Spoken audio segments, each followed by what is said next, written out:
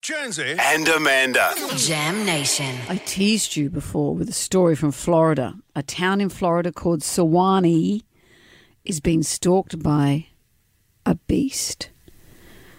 Residents are terrified. The beast has sent 2 people to the emergency room in separate attacks. Mm-hmm.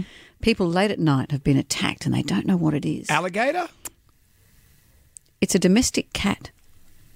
They just a regular domestic cat that's just gone crazy. It's not even a feral cat.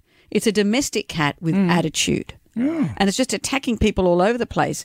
The police have been trying to find it. It's advising the public to be mindful of the cat or any other animals in the area that they think maybe it's been bitten and it's got rabies or something.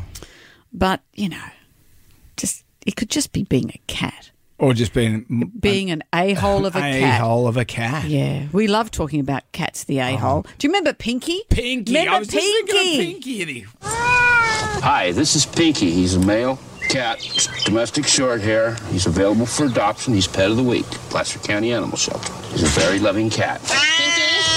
Pinky. Pinky. Pinky. Whoa. We got a wild cat on our hands. You got him back? Excuse my language.